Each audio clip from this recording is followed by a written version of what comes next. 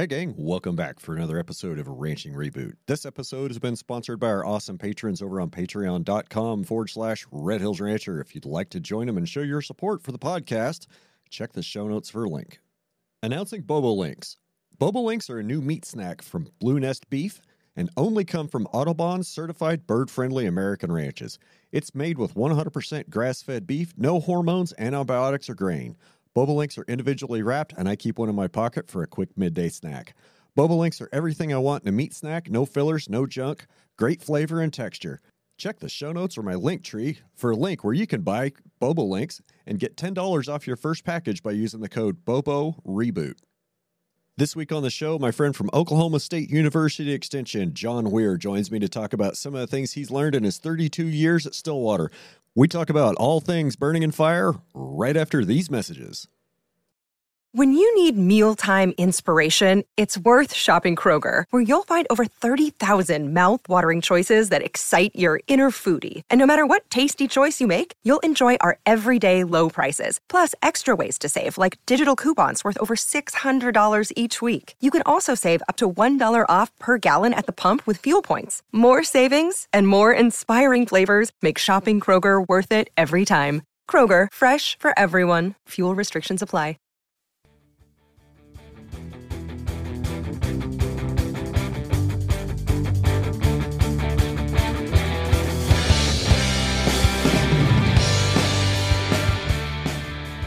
So John Weir, welcome to Ranching Reboot. How are you today? I am good, Brian. How are you doing? I'm doing outstanding. It's, I guess I'm doing pretty good, all things considered. Like a lot of the rest of us, I could use a rain very, very desperately, but we can talk about drought later. Let's talk about John Weir. So before we get into it, I've known you for years. I know where you're at, and I know what you've been doing. So why don't you give our listeners a little bit of a taste of who you are and where you're at? Well, my name is John Weir. I'm Associate Extension Specialist here at the Natural Resource Ecology and Management Department at Oklahoma State University. I've been at OSU for 32 years now. I spent the first 16 years of my time here running the OSU Research Range, a research ranch out west of Stillwater. Then when the Natural Resource Ecology and Management Department was formed, I was asked to join the faculty there, and I've been here ever since. So doing that, I teach classes, I do research on fire ecology, fire effects, patch burning, all the deal, and then extension duties as well. I guess I am the extension prescribed fire ecologist here for Oklahoma and the Southern Great Plains. I like to say, a lot of times I say I'm the extension specialist for Kansas, Texas, and Nebraska a lot. So I'd be happy to claim you. I'd be happy to claim you because Kansas State does not really recognize what goes on in the Red Hills. Yeah. Doing that, I grew up here in Oklahoma. So I'm grew up in Southwest Oklahoma, and went to school at Cameron down at Lawton, and then went to Texas Tech for a couple of years, got my master's, and got to come back here to Oklahoma and been here working at OSU ever since. 32 years, you said? 32 years. Yeah, it don't seem like that. I don't look a year over 50. Well, it takes a long time. I'm thinking here that, that's 32 years history of working, with plots of land like your research plots. That's a long enough timeline to actually see what works in a long term. It does, and that's a thing, a bunch of us have talked about. And if you look at a lot of the fire research stuff that gets published and goes on, it's a lot of it's short-term stuff. It's like 2-year study, somebody working on a master's, or 2 to 4 year studies looking at post-fire stuff. And, we don't see, a lot of times you don't see those impacts or effects, or you report a negative. And really and truly, if you look at it in the long run, it's a positive, but nobody's, they don't look at, a lot of times it doesn't get looked at in the long run. You see a lot of that, I think, with a lot of the wildfire studies, especially where people looking at impacts of wildfires and stuff, especially out west. all they report is a negative immediate impacts that may be negative looking, but the long-term impacts are, are huge, and what most of them are well positive on that. So one of the things that, I mean, you're the fire guy. Like in my mind, if I think about fire in the Great Plains and I have a question I can't answer, you're the first guy I'm probably going to turn to. Well, I appreciate that. And we can talk a little bit about, let's jump right into some of your research. Let's talk about some patch burning research and what you've learned about patch burning. And then we can maybe kind of segue into, timing of burns, burn frequency, and historical fire frequency. Like, I don't think we need to talk about how to actually do a burn, because workshops are great places to do that. Yep. And I want to talk about prescribed burn associations today too. So, can you lead us off with some of your patch burning research? Okay. Yeah. Again, we've been working, again with Sam Fullendorf since 1999. We started the patch burn study here at west of Stillwater, there at the research range where I was running it at the time, and we started implementing it back in 1999. So that's, man, it's hard to believe that stuff's been going on for 23 years out there. It kind of puts it into perspective. We've gone back, I guess we burned through those patches like 7 times now. We're fixing to be on our 8th rotation through there. That makes you feel old. It's like, golly, I've been doing this a long time, but it makes it important. So again, we started working on that, and that work is spread out all over the U.S. and Canada, international. It's gone really good. And the patch burn stuff was, initially started to look at impacts of that and fire and grazing, trying to mimic a little bit of the historical use of the lands, especially the Great Plains, where we had buffalo, large herbivores, and even medium-sized herbivores that used to roam around, and how they utilize fire and would follow fire, and the importance of fire and what all it could do. And we've looked at all the aspects of that with the patch burning, and it's just been a pretty incredible process. And that patch burning is just a pretty incredible process to get implemented.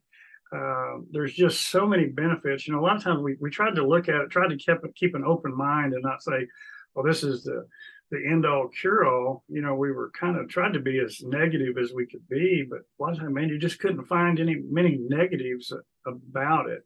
Because again, we've looked at soils and about nutrient quality of soils and plants and things. Man, you just keep seeing benefits, and then weight gains on livestock and benefits to wildlife species, different ones, because again, you're varying all the habitats out there by patch burning, not burning the entire landscape, all at the same time and same season and things like that. And then the impacts that grazing has on those plant communities, and what it does, and and how it works to me, it's definitely it's a drought.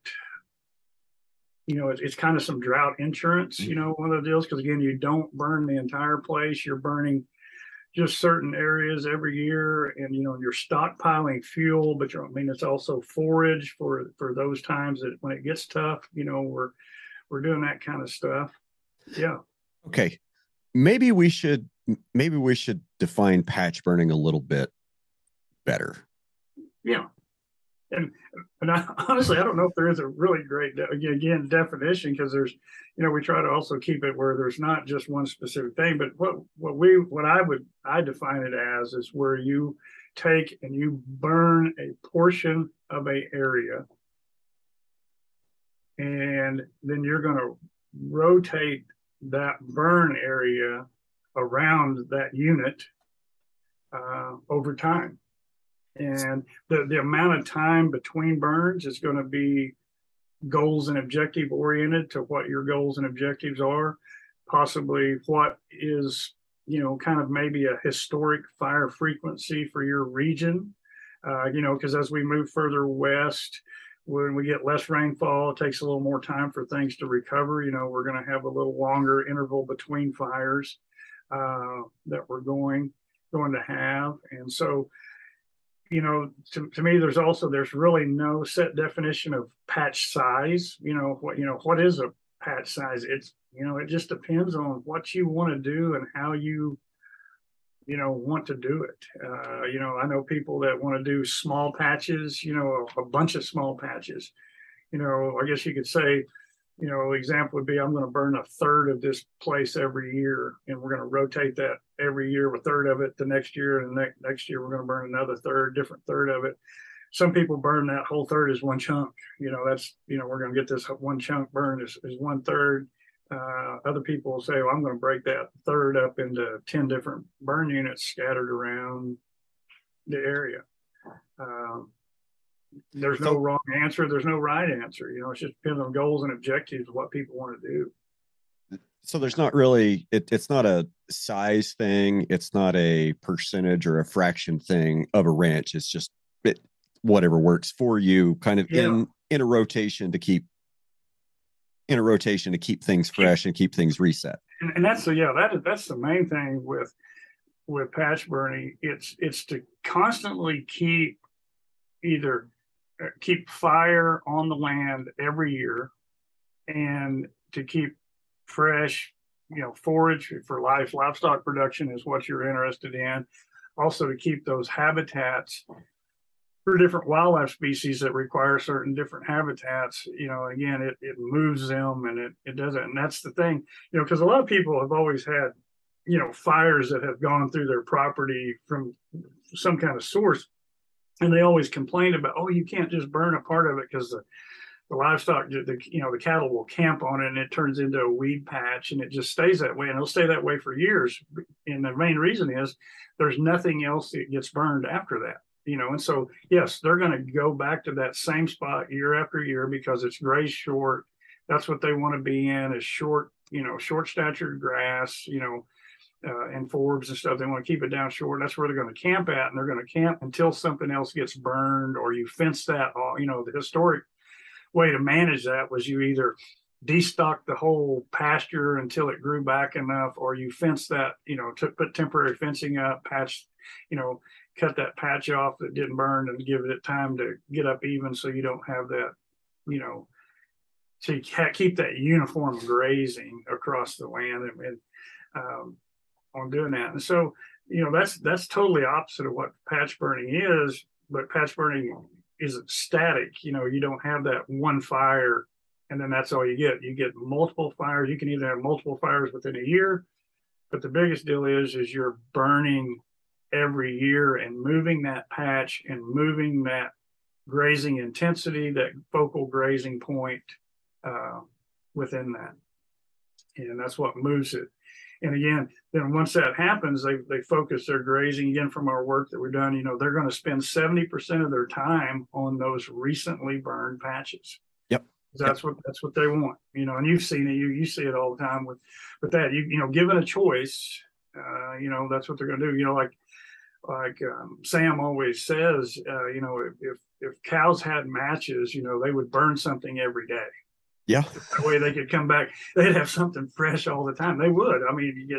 That's what, and again, it doesn't have to be livestock. There's all kinds of work's been done worldwide, showing all kinds of species of animals congregate to fire, to freshly burned areas. And again, there are species that require long periods of time. There's certain ground nesting birds and stuff that require, heavy buildup of fuel, 24, 36 months post fire. That's their habitat, and so you can create that with patch burning where you can't with a uniform burn that covers the whole landscape or the whole burn unit. But by breaking that up into smaller burn units and burning them separately and then rotating that fire by years along that landscape or along that burn unit. Good stuff. So let's talk a little bit about historical fire frequency. And, I know that your research covers the whole Great Plains, east, west, north to south, and there's going to be different fire return intervals for different environments. Can you make some generalizations about historical fire frequency on the plains? From work that we've done, and again, you look at there's several great maps and works that different people have done trying to recreate again what a historical fire frequency is and stuff. And probably my favorite is the folks Rich Guyette and the folks at Mike Stambaugh and the folks out of University of Missouri. They in 2012 they published a great map, and part of it is because they looked at fire scar data, because again they run a tree ring lab there at University of Missouri, and that was a problem a lot of times too, is there wasn't a lot of trees on the Great Plains, so you can't get fire scar data because there was no trees. But along the peripheries and the edges, they worked on that. But also they looked at climate, at rainfall patterns. Again, as you in the Great Plains, as you go west, rainfall decreases and things like that. And probably their biggest thing, and that's what I really and truly think about when I think about fire frequency or fire return interval or how often someplace burned, is I look at it this way: is how quickly or how long does it take for the fuel that you're using to burn to recover? Okay. And so, we've got, there's areas, especially in the eastern part of the Great Plains, you look at the Flint Hills, burns annually. I would argue that burning annually in the Flint Hills, I question if that's the best thing long term for the soil, for the ecology. Right. But I'm looking at fire return. So you've got fuel loads that are able to recover that quick, and if you look at some of their maps and things, a lot of them were about 2 to 3 years. Again, as you go west, it opens up a little bit, but we're talking about most all the Great Plains, again, of Oklahoma, Kansas, southern part Texas, they're showing anywhere 2 to 4 year fire return interval historically. And if you think about it, how quickly does it recover and will it burn again? Again, a lot of times it depends on the weather, but that's the other thing we got to remember. When you look at, we're humans and we always want these numbers and we want something hard. So a lot of times people say, well, burn on a 3-year fire return interval. So what that means is we're going to burn every 3 years. Well, if you look at it, it says, well, historically, that's what it was. Well, if you look how they derive that is, again, they look at a fire scar and look at historical, it shows where it's at. And so you take that, and so let's say a 30-year period. So this tree in a 30-year period, there was 10 fires in that 30-year period. And 10 divided by, or 30 divided by 10 is 3. But if you look at the actual map or the actual scars, it'll show, well, year 1 it burned, year 2 it burned, then it didn't burn again to year 7, then it burned year 15 and 16, then it burned year 19, and then burned year 25 and 28, up to 10. So there's 10, but it didn't burn every 3 years like we think that's what it is. Some years it burned back to back. Some years it was 10 years between fires on that. But the biggest thing to me is when you're getting fire, putting fire back on the land, which that's what most people are doing because fire has been excluded for so long. We need to go in as often as we can early on to reclaim that land, because that's what most burns. New people that are burning are getting going, we call reclamation burn. You've got maintenance burns and reclamation burns. Yep. And a reclamation burn is one that we're trying to reclaim that land and get it back to what we want. So what are we trying to reclaim it from? Well, again, that goes back to goals and objectives. A lot of times, but we are trying to reclaim it from woody plant encroachment. Typically, where we're at, cedars and other woodies that are taken over and have displaced different species and things like that are out there. And so trying to recover that, reclaim that, and again, those burns are always the most difficult because a lot of times we're dealing with volatile fuels, heavy woody fuels. We don't have as much fine fuel because the woody plants have displaced a lot of the forage production or fuel production, whichever you want to look at it. And so it takes drier conditions, windier conditions, a little more extreme conditions under the burn window to get it done, and so that it ups our risk a little bit. And then, but once we get it to where we want it, we start those maintenance burns where we can burn, we can reduce the fire return interval because it's not as important. It's important to keep the fire return interval there to keep them from ever coming back, but we don't have to say, all right, we got to burn every 3 years or this isn't going to happen. We can do that. We can burn under conditions that are safer, less risk involved, higher humidities, lower wind speeds, things like that. And that burns a whole lot simpler and a whole lot safer to do on that. So there's always big differences kind of in fire types. So that kind of gave me a good opening to talk about seasonality and timing of fire. Yeah. Traditionally here on the Great Plains, we think of late winter, early spring as the time to burn, like the very end of the dormant season. If you've got some, and my benchmark is like, I watch winter moisture. If I've had a really dry winter, that tells me I should not burn because that indicates we could be going into a drought. And that's also that's why it's a good time to burn, because you're coming out of what, I like to call the winter drought a lot. I average maybe 4 or 5 inches of precipitation during the winter. So my fine fuels are going to be dry. My medium and my heavy fuels are going to be drier. Mm-hmm. And those late spring or those late winter, early spring burns, we've had great success over the last Dad's been burning out here on the ranch, I think, since 1986. And somewhere around then is when I got handed my first drip torch and told, walk that line. Go that way. Yeah, go that way. Like, oh, okay, this is cool. Hey, there's fire behind me. Be sure and stop when you get to the fence. Yeah. I think somebody was down at the other end to get me shut down, and I didn't go wandering off. Catch that boy. Don't let him go any further. Take his matches away.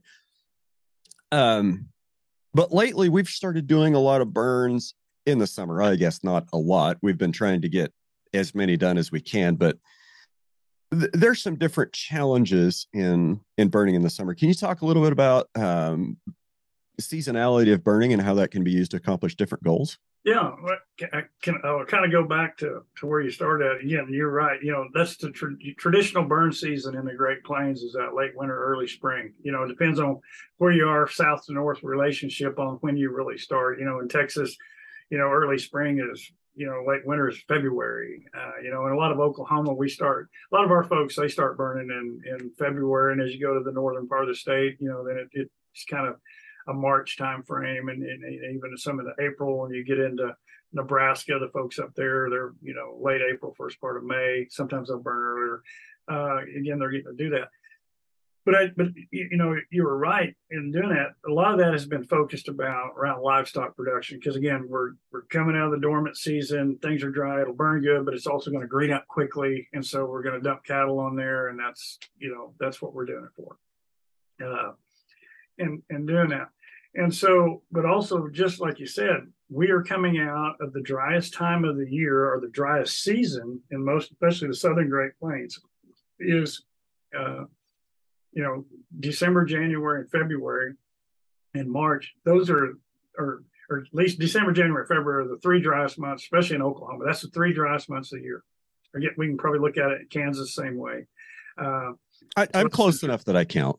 Yeah, that's the driest time of year. Also, our weather patterns are set up where we're getting all these dry cold fronts that come from the northwest and even from straight north from the Arctic.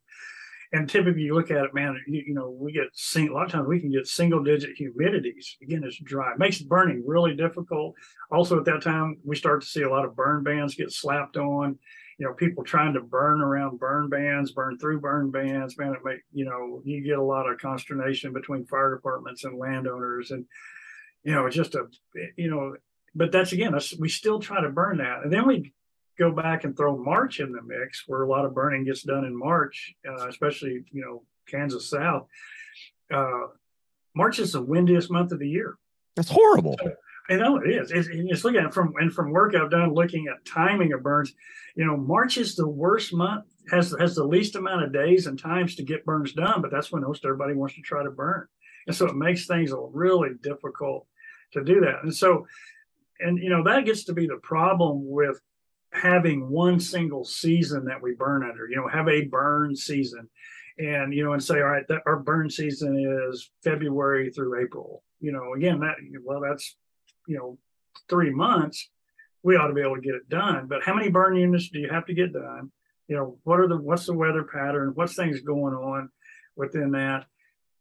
A lot of times it gets limited. Then what happens when you don't get a burn done? It backs up to next year. It backs up, and you do it for the next year.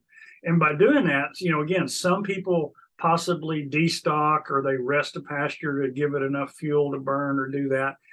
And then you go, well, I can't do that again for another year. I mean, it's just totally going to throw my whole planning and my management strategies off. And so, man, it just starts to mix up. And then pretty soon, after a couple of years, it gets compounded. You're not getting half the stuff burned because you're trying to play catch up every year.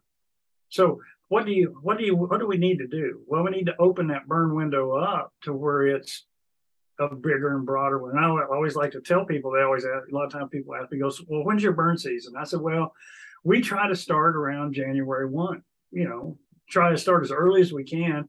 And then we'll usually try to get done about midnight on December 31st, so year round. Yeah, fair enough. Is a burn season. Again, a lot of it depends on goals, objectives. That's your, what's your goals and objectives. But if my goal is to mainly burn, and again, for woody plant control, for livestock production, like that, wildlife even, burning year round, then there's all kinds of benefits and stuff that we can pop up and show with that. And so then let's start burning in that growing season and open it up. And a lot of times that, those growing season burns, you've done enough of them, they're a whole lot safer and they're a whole lot easier, on the average, because we are a whole lot more humid in the summer months because you have more moisture getting pumped in. We got southerly flow from the Gulf of Mexico. We get a little more, relative humidities are typically higher. We have green growing grass and plants out there. They're transpiring moisture into the atmosphere, which increases relative humidity. Everybody talks about, oh, summer's hot and dry. Well, but summer is also very wet, wettest time of the year. May, June, July, typically, again, is our, April, May, June.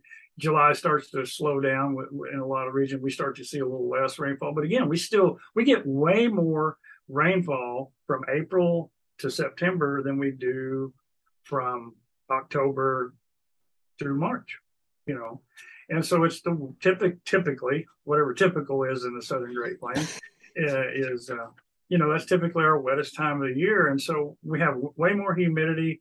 It's a whole lot safer to burn. You're burning a lot of green fuels that are out there. So that lowers the intensity of the fire. It slows it down, makes it safer, makes it easier, and doing that. And again, we've been doing a lot of that work for, almost 20 years. It's been great. The biggest thing, that makes you feel good and to see that is just like what you talked about. We're starting to see a lot more landowners actually from stuff that we've been collecting. Right now, about 20% of the burning that's going on is burnt during the growing season now. So we've actually, it's actually changed a lot of mindsets. And you talk to people and, they're able to get more fire on the ground because they don't limit themselves to one season of the year. Right. I think I figured up once during the 6 weeks of March and the first 2 weeks of April, which is traditionally our burning season here in the Red Hills. There's years that there's 3 days. There's years where there's 15, but there's very, very rarely more than 15 good days to burn in those 6 weeks. I can take a look at the chunk of time from June 15th to September 1st, which would be my season to do summer burns to meet management goals. And there's like 60 some plus days in there. I would much rather, all things being equal, if I'm going to burn on a day that is 80 degrees, I would much rather do it in July when the wind is 7 miles an hour than do it in March when the wind is 17 and right on that hairy edge of safety. And you're probably dealing with low 30s on humidities or even less. Whereas at summertime, you're probably dealing at a low, maybe 40% RH. And a lot of green fuel, green fuels out there that slows that fire intensity down and slows the rate of spread down, still gets the things accomplished and doing that. Yeah. Again, should we burn everything in the summer? No. It's it's different seasons. Again, it goes back to goals and objectives, but also, there's importance for summer burns, there's importance of spring burns, there's importance of burning in the fall. It's all there. It all has benefits, all has pluses, all has negatives. So we were talking about, fire return interval and historical fire frequency. And I think about a lot of the fires that are started, quote, in the dormant season that we've seen. Let's just take the last 6 years of history from Anderson Creek wildfire to now. Mm-hmm. And it seems like, now I'm not a researcher, so I haven't collected all this data. This is just anecdotal from what I remember reading, is almost every fire that we've had during the dormant season, when it's been really dry, when it's cold, can be traced back to a human source, whether it's, chains on a road, power lines slapping together, pickup backfiring going down the highway. Most of those are traced back to a human source. So the question is, when could nature light fires on the Great Plains? And we can have a thunder snow in October, so there can be lightning in October. I get that. But how likely would February, December, February, March fires have been? Probably, again, through lightning sources, again, through natural, whatever you want to call, if you want to call it natural, which would be lightning. To me, lightning, volcanoes, that's naturally occurring fire. We don't have many volcanoes to deal with. So lightning, doing that. But if you look at it historically, again, when do most of our thunderstorms occur? And, that will be that spring period into early summer. And then, again, we can, like you said, we can have thunderstorms year round. But the deal is, lightning always, a lot of times people look at lightning as the source of what was the original fire and what shaped the landscape. And that's, to me, I'm not a big proponent of that. And there's a lot of people that don't. To me, humans are the fire starters and the fire source.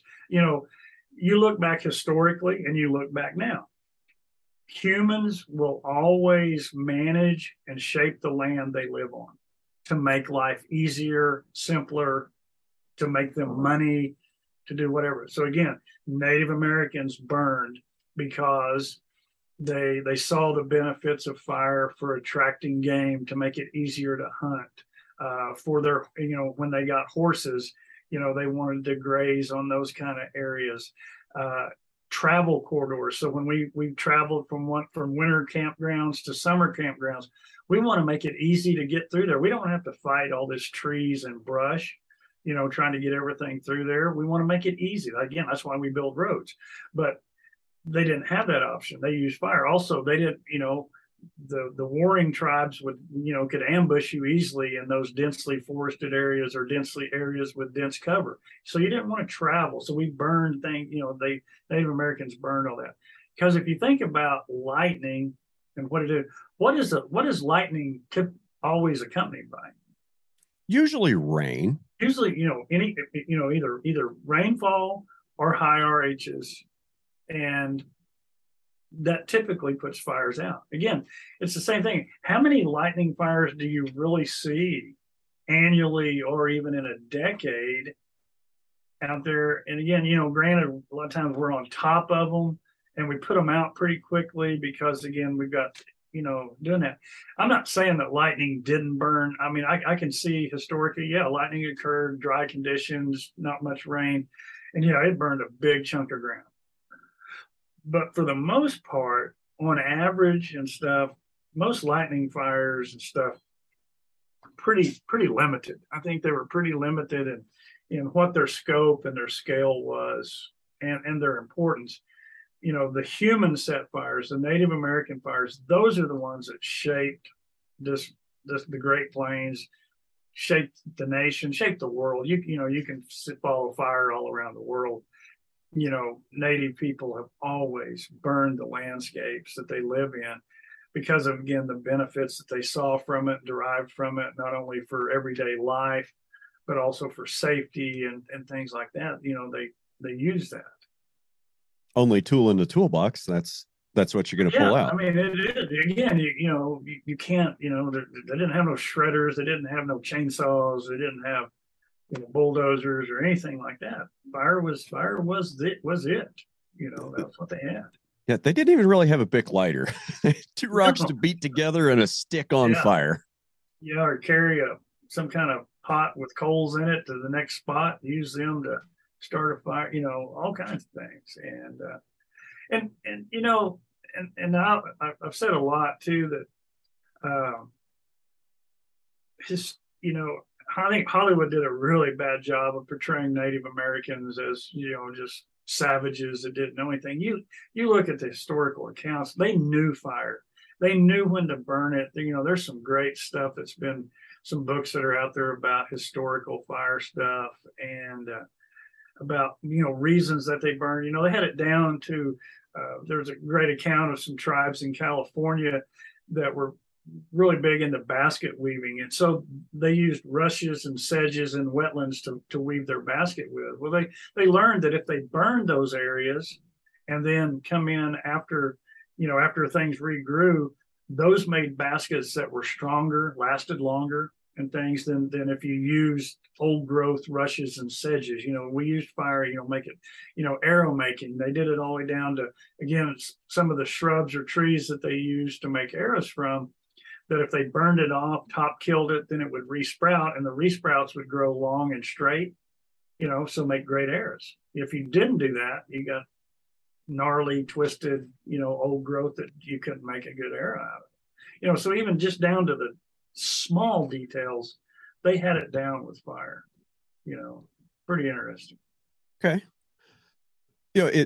Your comment about how many fires did lightning start in the last decade, just on my ranch in the last 5 years, there's been 3. One of them was actually this past summer. Mm-hmm. And I don't know how much rain fell that day, but it was just enough to put out the fire, because the lightning bolt hit one of my fence posts on top of a hill, one of my fiberglass fence posts. It melted the clip off and vaporized about 50 yards of wire. and that was it. I just said, and then there was a spot there that was burned. I haven't been back there in a couple of weeks. We were actually burning one of our patches. It's probably been about 6-7 years ago on one of our places. And it was a summer burn, and we were burning along. We were about to get the backfire totally finished. And I come up in there and I looked at the cedar, and it was kind of brown at the bottom, kind of like, I said, we haven't burned here in 3 years. Why is that brown? And then I got to looking, and there was an area around that cedar tree that had regrown, but it wasn't quite as tall as everything out there. And it wouldn't burn. And I got looking at it, and then I looked at the cedar, and there was a crack in the bark and all that. It got struck by lightning, and it burned an area that was maybe, I don't even think it burned a quarter of an acre around that cedar.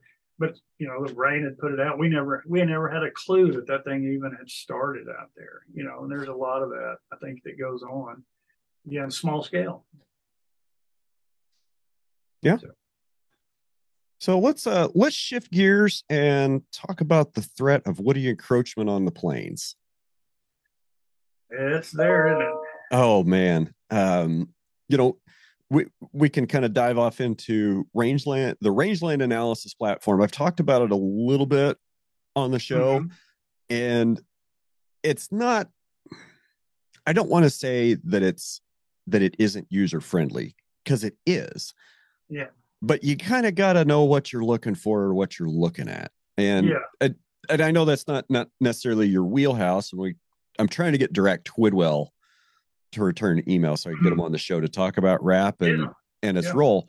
So maybe could you give us just a brief background on Rangelands Analysis Platform, and then tell us how you use it? I haven't used it a lot, but again, I've been on it and looked at it. Man, it's a great tool. They're getting more and more. I know Laura Goodman just told me yesterday they'd got it up and running now, that you can look at forage loss by county due to woody encroachment pretty much throughout all the Great Plains, looking at all that. And that's scary to see how much forage by county that we're actually losing. And you could do that for your own ranch. You can go on and outline that. So again, you can look at productivity. They've got that new part of it where you can get they're estimating current production for the past 16 days, so you can kind of look at that and see where that production lies within there. You can flip it to bare ground, shrub cover, tree cover, for specific areas, large areas, and it's really, there's just a lot of, man, there's so many things you can do with it and look at it. A lot of it's just spending some time on there and doing that. It is user friendly to a point. I think part of it is there's just so much stuff you can do with it. You don't know where to start. I think that's a big part of it because it's pretty. And then what do you do with all the information? Yeah. And then what do you do with all it? Yeah, a lot of it is to look at it and say, hey, I'm getting way behind the 8 ball here because of woody plant encroachment. And this is this is where it's at, and this is what I've got. That's a big part of it. And I see that there's a lot of people using that to start mapping things, especially on watershed scales or more landscape scales kind of stuff. But again, it's still even great for an individual, looking at your own properties and things like that. My favorite thing to do with it is take like the oldest series that they have, the oldest data they have to show the tree cover in the Great Plains. Yep. And then the newest one. Oh, I know it. You get people's attention with that. Yeah, real quick. And then if again, like I said, if they're producers, livestock producers, you flip that over and look at total forage production over that same time scale and go, it went from there. And usually it's at half of what it was 30 years ago. Yeah. So it's half. You've lost half of what you got. And the sad thing is a lot of people have not changed the stocking rate since then. It's like, well, Grandpa run 30 head on this place, I can do the same thing. Well, Grandpa didn't have 30+% cedar cover out here and woody plants, and then you haven't changed the stocking rate. There's no way you're going to get a fire to go anyway because it looks like a tile floor out there. Pool table covered with cedar trees. Can you relate percent canopy cover of cedar trees to forage production loss? Yes, you can. Dave Engel did a bunch of great work on that early in the 90s and stuff on that and showing that, the production. He had some, I'm trying to go off the top of my head, but had some great numbers that like 400 trees per acre, which 400 trees per acre kind of depends on size, but these were all small trees invading. You already were down to about half of forage production within that.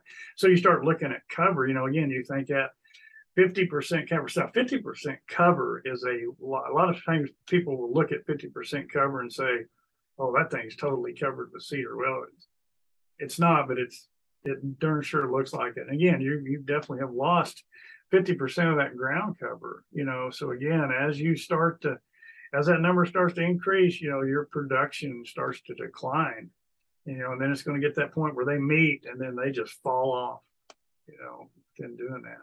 And then we're left with an eastern red cedar forest. That's right. And, and again, it's, what's that really good for, Well, I mean, so we can play that game. I mean, some of the environmentalists, they love to say trees are good, cows are bad. Trees are good, cows are bad. But I think in this case, there's a lot of nuance because if we let the eastern red cedars take over the plains, which they're winning the war. They're winning right now, for sure. We're not even making a dent in it right now. No. But if we let the cedars win, it's going to continue to desertify, get dry, get dusty, and erode. And it's also like the destruction of, major economic activity. Right. And it's not just, it's destroying the production. It's not just taking away from the production of the land, by the trees taking moisture, taking land space area and reducing the overall health and productivity. It's also reducing habitat for a lot of other wildlife. And then let's just even think about human health. So allergy and asthma with cedar pollen. Horrible. 30 years ago, here in Oklahoma, we'd have, typical south winds, prevailing winds, especially starting in about December. Redberry juniper in Texas would start to pollinate. Man, we'd get up there, people, you'd start to feel allergies. We'd go all the way into March, because again, you'd have redberry juniper, then you get blueberry juniper, and then you get eastern red cedar all pollinating, and man, that's a problem. And a lot of times it used to be when we get a north wind, it would clean the air out. Well, now Kansas got so much cedar now, you can't, seriously, you don't, when the wind blows from the north, it's cedar, it's pollen coming from Kansas and Nebraska. From the south, you got Texas, Oklahoma. And so again, but you look at human health issues of allergy and asthma issues, most people get asked it. Starting in about December, going all the way to March, I guarantee you most people have problems with allergies. And you look at it, cedar pollen. So again, that's a big health issue within that. You look at wildfire issues, again, volatility of fuel. Granted, cedars can make a great fire break if they're wet. They're not going to burn, got leaf moisture. The fire will go out when it hits a solid stand of cedar, because there's nothing underneath there to burn. It's too wet. The leaves are too wet that, they're not going to burn. But get it dry, droughty conditions, especially like we're in right now, man, it's just cranking big time fire, and you're not going to stop it. And so you're putting people at risk fighting the fire at that risk. Your risk, homeowners, landowners are at greater risk because you have greater fire intensities, greater problems that can happen, especially in urban areas that allow that to grow up along those edges and stuff. There's all kinds of, it doesn't, that issue doesn't, and I think that's what we definitely got to work on. That issue definitely impacts that landowner and actually those around you. Because again, just like you, if you're concentrating and you're working on your ranch to keep it cedar free or to keep it best that we can, but my neighbors aren't doing anything at all, it makes my life difficult, don't it? Because I've still got a seed source. I've still got all that stuff still trying to pound and come in here. So again, we all got to work together to eliminate an issue. But you work on that, you work trying to get that done, and that cedar issue, just keeps growing. But again, so we got to work to pull that away from community. So again, not only does it impact you as an individual, it starts to impact the community, also impact a region, also impact a large region like the whole entire Great Plains. Because again, we've got cedar issues from Texas all the way to North Dakota now, and again, 30 years ago, we didn't, South Dakota and North Dakota would laugh at you and go, yeah, we don't have a lot. Actually, I was in Kansas, 20 plus years ago, and people go, oh, we don't have a cedar problem here anymore. Really? You haven't looked? Because, it's always the same thing. We're on the same piece of ground. We see the same piece of ground year in and year out. And we don't notice those subtle changes. Kind of a lot of times it's to us like whenever you're a kid, and as you're getting older, you look at people and go, oh, they're not very old. And all of a sudden one day you look at them, it's like, golly, they've really aged. And they didn't age overnight. It's a process. And doing that same thing, that woody plants, invasion didn't happen overnight. And again, we're not going to change it overnight either. We got to get to work on it, because it's been years coming, and it's going to be years for us to get it back, but we've got to work on it and get after it. Yeah. I don't have gray in my beard. It's just like, it didn't suddenly show up. It's just been kind of, yeah, I get that. Yeah, you look at yourself in the mirror every day. That's not gray. It's chrome. Yes. It's just face chrome. You're chroming up. Yeah. Quick question. Yeah. What's your favorite kind of drip torch? Forestry supply or Panama? Forestry supply.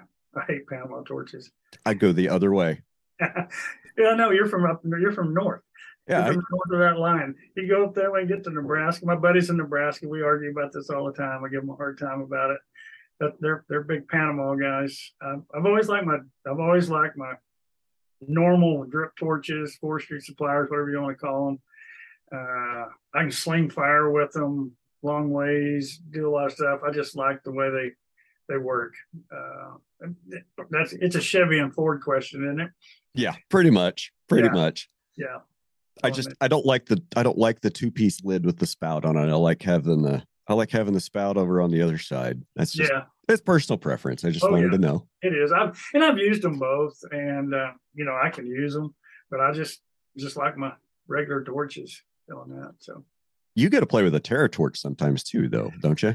We've got one. We don't use it a whole lot. Man, the things are just a pain to clean up. Once you use it, you need to use it a lot to make it kind of worthwhile. That I've actually got to burn with helitorches. I've burned with helicopters, and I've used ignition with Dades, ping pong ball machines. I've been involved with some of that. I've used,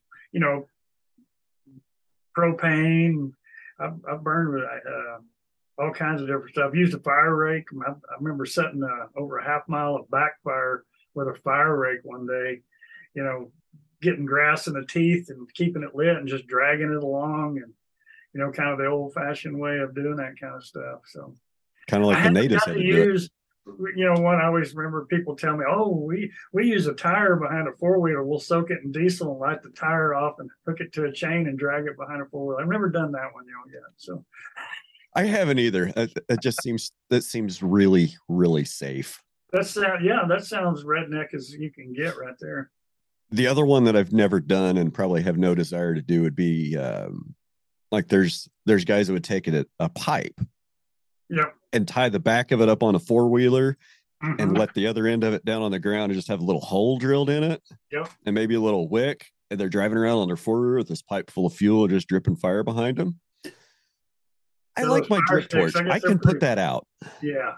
That's what's really interesting is I've helped a lot of people get started burning and trained with that, and a lot of people's never seen a drip torch. They've used even just a handheld propane torch, trying to light and do that, and you give them a drip torch, no matter what brand it is, and get them to use it, and they're like, "Wow, this is really nice to be able to do that and to have that." Here's one for you. Question for you is that I can tell on myself big time. So how many times have you ever been on a fire, get ready to start a fire, and you don't have anything to start the fire with? No matches, no lighter. That has actually not happened to my group. Good deal. Since I've been doing this so long, I used to smoke cigarettes. I just got in the habit of carrying a lighter. Yeah. And I haven't smoked in years. There's a Bic lighter in my pocket, and there's probably a half a dozen of them laying around in my office. You never know when you're going to need a Bic lighter. That's right. I always carry one, but again, early on in my stuff, I would not carry one as often and do that, and you got where people didn't smoke, so everybody's doing that. That's the greatest thing. You write a good burn plan, you get everything planned out, the weather's good, you get everybody there, and you get all the equipment there, and you get out to the site, and let's light this fire. And it's like, you got 50 guys, 10 side by sides, a half a dozen trucks. Nobody has anything to light the fire with. That's really great. That's embarrassing as all get out. So one time what I had to do, it wasn't like we could run back to somewhere and get some. I took a page of the fire plan, rolled it up back in the day when you actually had cigarette lighters in vehicles at work, pushed that in, stuck the piece of paper on the lighter, and then fanned it, and I got it to light. And I used my fire plan to light the fire with. So you got to do what you got to do every now and then, whenever, especially when you make stupid mistakes. So I've never had to take one of my burn plans and light it on fire to start a fire.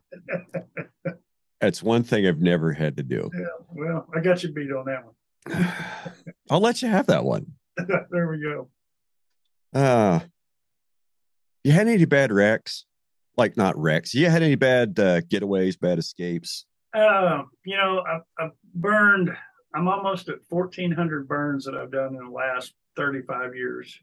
I've had 3 escape fires, and by escapes, that is fires where I have to call other people to help me put it out. So call the fire department, do that. It's not out of control until it leaves your property.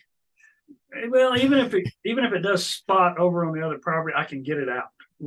That's a spot fire to me. That's that's a spot fire. It's spotted. We were able to suppress it with equipment, people on site, get it done. That's good. Those fires where you got to call for help, it's getting bigger and out of control. More than that, I've had about 3 of those. nothing, again, even of those, actually one of them, I called the fire department. We actually had it out by the time the fire department got there. And as soon as the fire department got there, their transmission on their truck went out anyway. And so we had to help them haul it back into town, kind of deal. But the other ones, maybe, it got out, burned about 120 acres over on some neighboring properties and stuff, but no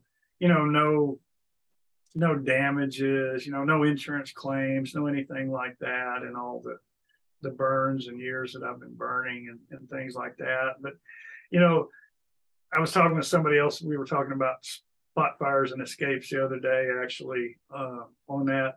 And, if you burn long enough, things, you're always going to have spot fires, that's part of burning. And, it's kind of like riding a horse. If you don't fall off every now and then, you haven't rode enough miles, because things are going to happen. Same thing with burning. You're going to have some spots. Typically you learn when they're going to happen and you're looking for them. And when it does happen, you're right there on it. And they typically don't get very big and no problems, and things like that. We always talk about, but with escape fires, it typically always seems like it's always a compounding problem that happens. And the ones that I've had are the exact same way. Is you find the fires out, and then all of a sudden a piece of equipment breaks down, or it gets stuck on the way there, or they drag the hose and it pulls the nozzle, just all kinds of goofy things, they run over the hose. Had one time, it wasn't an escape, but it was getting close to it. The guy had stretched the hose out and was spraying water down. Next thing you know, looked over, he'd laid it in a really hot area with a bunch of coals there, burnt the hose in two. And so all of a sudden that piece of equipment was rendered useless pretty much. We had one where, again, the same thing, where on the way, one of the vehicles just quit working. For all of a sudden it wouldn't work. So that broke down. And then all of a sudden you get there, and then you have less water than you think in one of the trucks, and all of a sudden you run out of water, so you got, a lot of times it's always that. It's just these compounding problems that just keep compounding and compounding until it's like, God, I got to have some help here to get something out.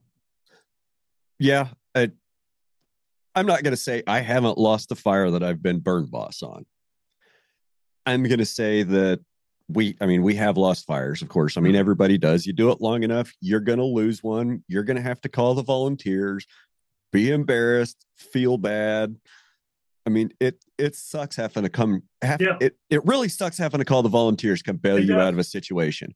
That's right. And, we can talk till we're blue in the face about how to actually do a burn and what to do burn day on the ground.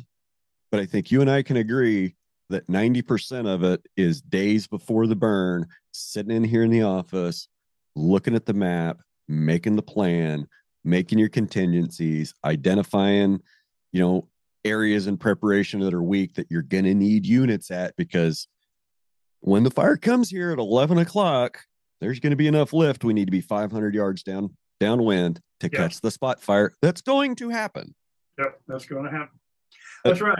And that's the deal. I burn everything I burn it in my head long before it ever gets burned. I think through it. I've always done that. I picture how it's going to burn.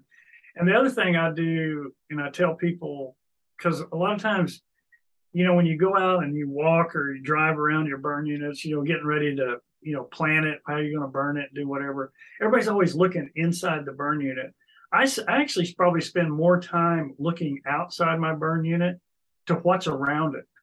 And that helps me dictate a lot. Because again, if I look out here and say, all right, over here, I've got a neighbor over here that doesn't graze, and he's got grass, hip high to elephant out there. It's like, man, I really don't want to send a fire that way, because if there's a spot gets over in there, man, it's going to be hard to ever get that thing out. Or they got an area where they've cut all these cedars and they're just laying everywhere and they haven't done anything with it. And it's like, golly, if it gets in there, it'll take 6 weeks to mop it up if we can ever even get it out.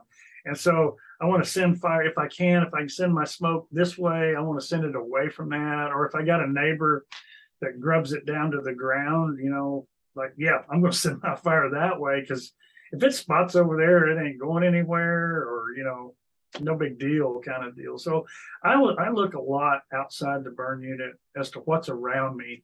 Not only for smoke as a big part of it, but also for my fire, to which way I want to send it to make it safer and easier. Also, I'll look at fire breaks that I may have. I may have over here, I can use a county road, so I got a bare ground county road over here on two sides. I really want to send it that way. Traffic's not going to be a problem. Smoke in that way, it's no big deal because it's just a dirt county road. But I got 30 foot of bare ground fire break over here. It'd be a whole lot easier to backfire off of this than it will over here where I've got, I'm gonna have to put in a fire break or do something like that, and or have to work off a mowed line and stuff. I'd rather work off of that bare ground road that's already there. It's 1,000% easier to burn off of a 2-track road than it is to build a fire guard to go down fence lines. And that's one of the things that we really are good about doing here in the Red Hills. I say that, but is we've had a burn association since 2008, and we really try to promote a lot of burning culture, not just in our area. We're trying to promote other burn associations in the state to get started. But the power in that is, we have a group that, goes and does this a lot. We kind of know each other. Yeah. Fire culture is a tricky one. We talked a little bit about the Flint Hills. They have a very strong fire culture, and their burn season is like April 7th to April 15th. Yeah. It seems like 1.5 million acres get burned in that week. And look, I get it. That's the business plan. That's what they need to do to make a living, make their land payments. I get it. Yeah.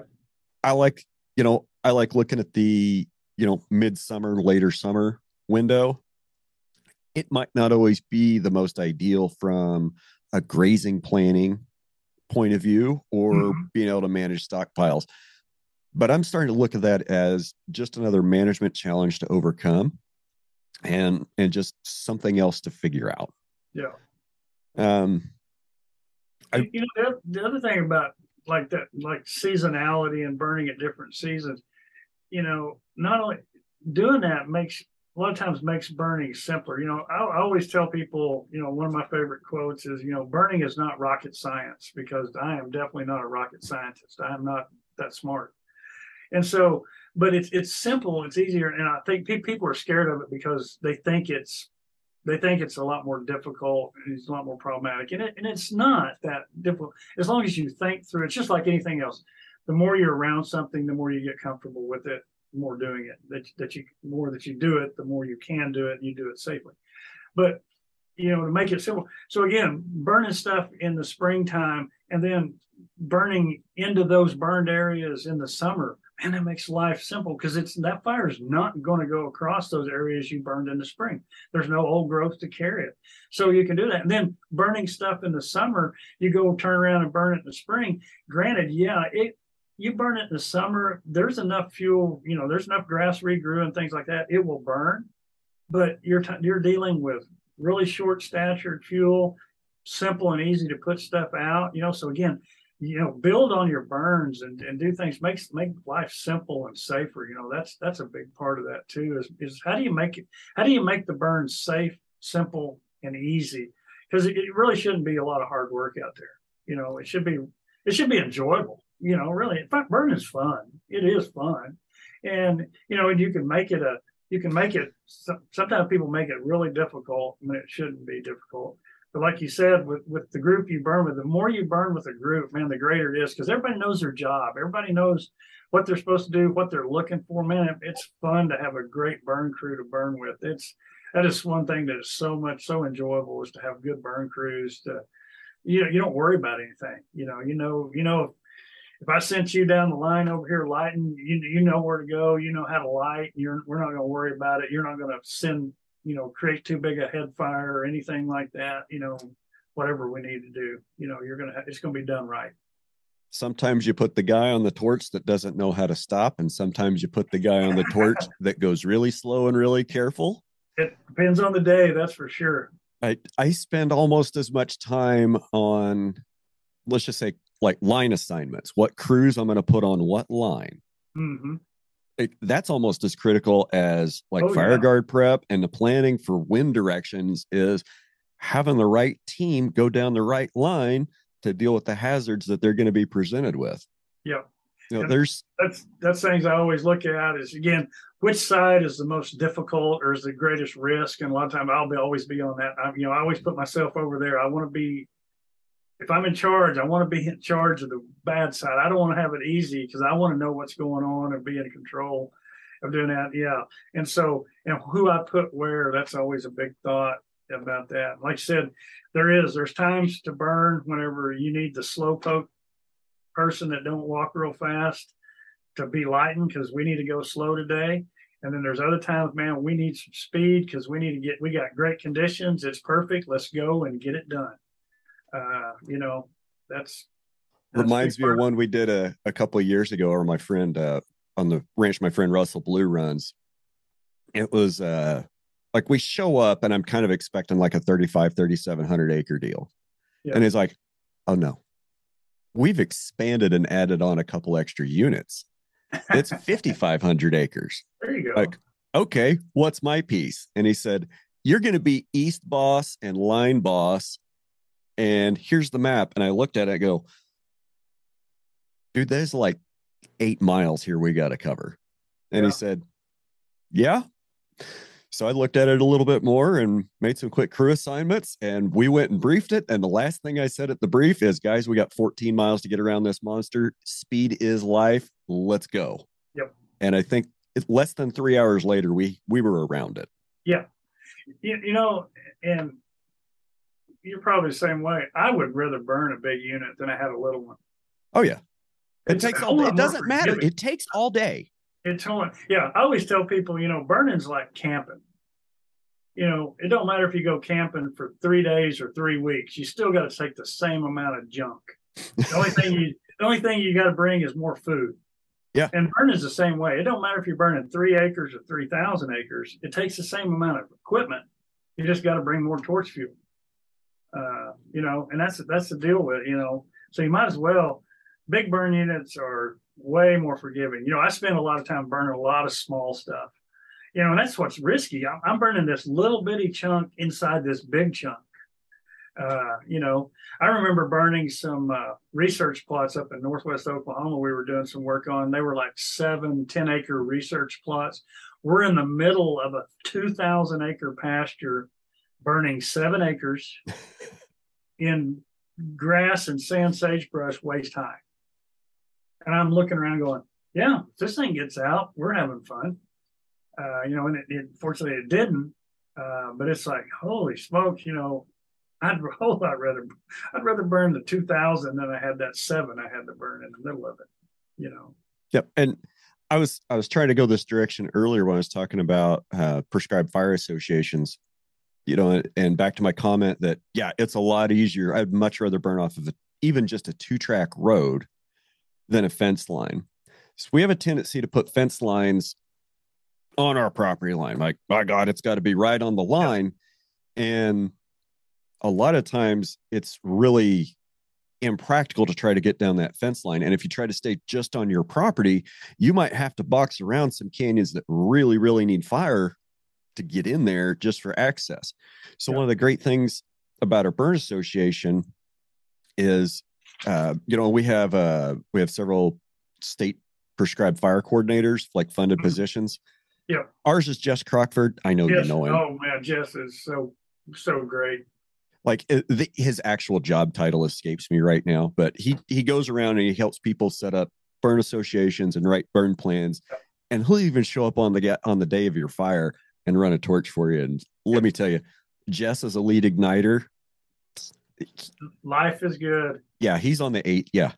I could go send him to do hard stuff. I got to burn with Jess back in September. I come up and did a burn training for the NRCS there in Kansas. And we were outside Pretty Prairie over where Dusty Taha lives and that area. And Jess come over and helped us every day that we burned. And they had so much fun working with Jess and doing that. He's one of them ones, exactly right, man. A great crew member. If you send him over there, things are going to get done. They're going to get done right. They're going to get done safe and doing that. It's good to have, good folks like that. But like I said, the burn association part, man, makes it different and makes it great. And like you said, you start, you got those boundaries. And that's what we're always worried about with fire is, that fire getting off of your property, So I always say, fences are the biggest deterrent of fire because we always don't want it to burn through the fence, not because it's not going to damage the fence. It's because we're worried about it getting across that property line. Yeah. And if we take away those fences, those property boundaries, fire is able to function across the land like it should. And that's where burn associations, that's where that fire culture, again, that's why the Flint Hills of Kansas, Osage country in Oklahoma, why they burn so much and they're able to do that.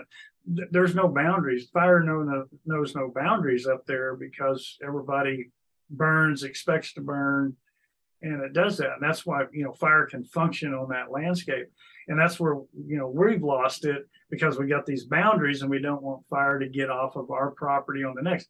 But if we get together with neighbors, form that burn association, start that fire culture, you're right. It's a whole lot easier to burn from this lease road or 2-track road on my place to the county road, lease road, creek, whatever on the neighbors over here. We ain't got to try to put a fire break in this big old canyon and trying to deal with all that. Let's just burn the whole thing out. We can go from point A to point B and life is good. Be done before lunch.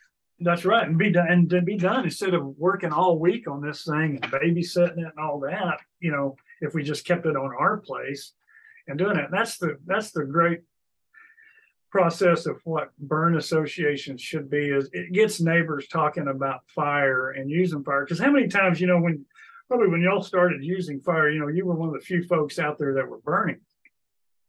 And, you had the naysayers and the negative people that were neighbors and doing that. But you also had other neighbors going, well, why didn't you let it come across the fence? I'd like to burn my place too. Well, it's like, well, we don't have a plan and we don't have a break. But a lot more than often than not, if neighbors will talk to their neighbor, you got to talk, amazing what communication does. Talk to them and say, hey, I'm planning on burning this. What do you think about that? Well, I'd like to burn too. Okay, let's make a plan and make it simpler. We can go whole road to whole road. Great example of that was this last spring where I live on the section I live on. There's 4 landowners on 4 quarters there. And one of the neighbors called me and said, hey, I'm going to burn today. And I said, oh, okay. And I'll be glad to help. And so we started working. I said, I've talked to all the neighbors. They want to burn. Have you talked to them? No, not really. I said, well, let's call. But all of a sudden I look up and another neighbor over there had started a fire.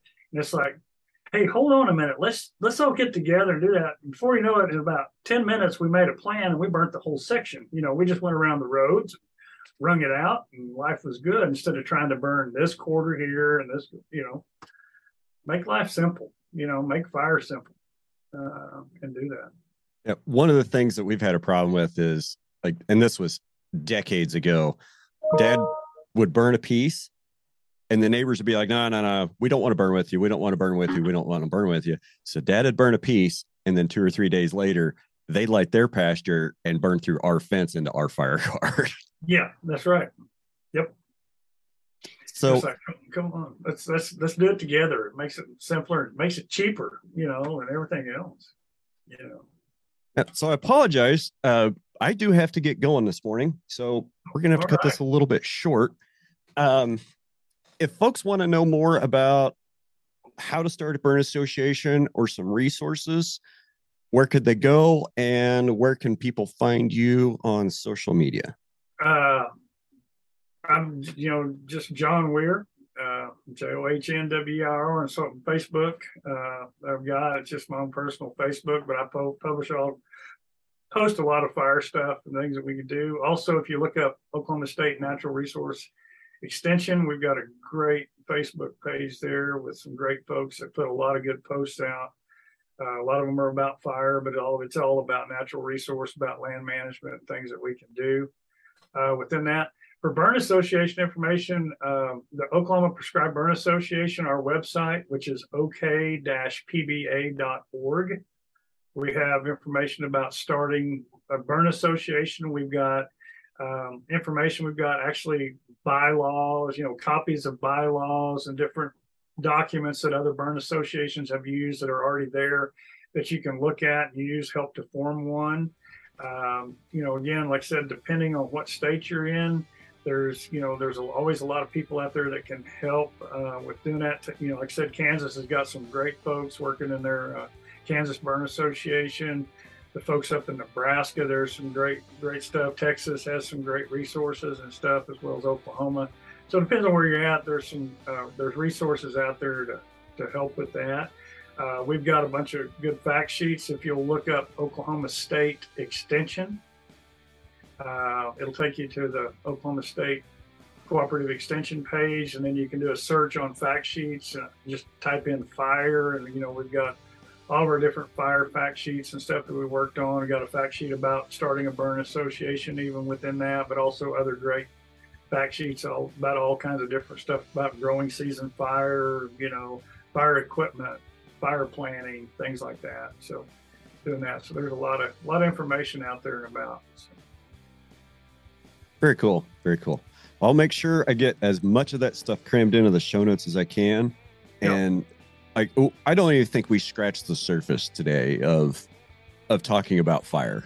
Yeah, no, you never can. So we need to do this again. Give me a holler. Sometime we'll do it again when you get a chance. So for sure. Well, I really appreciate your time today, John, and have a great week. And rest of y'all have a great week. Good. Tell your dad hi, and y'all take care. Will do, sir. Bye-bye. All right. Bye.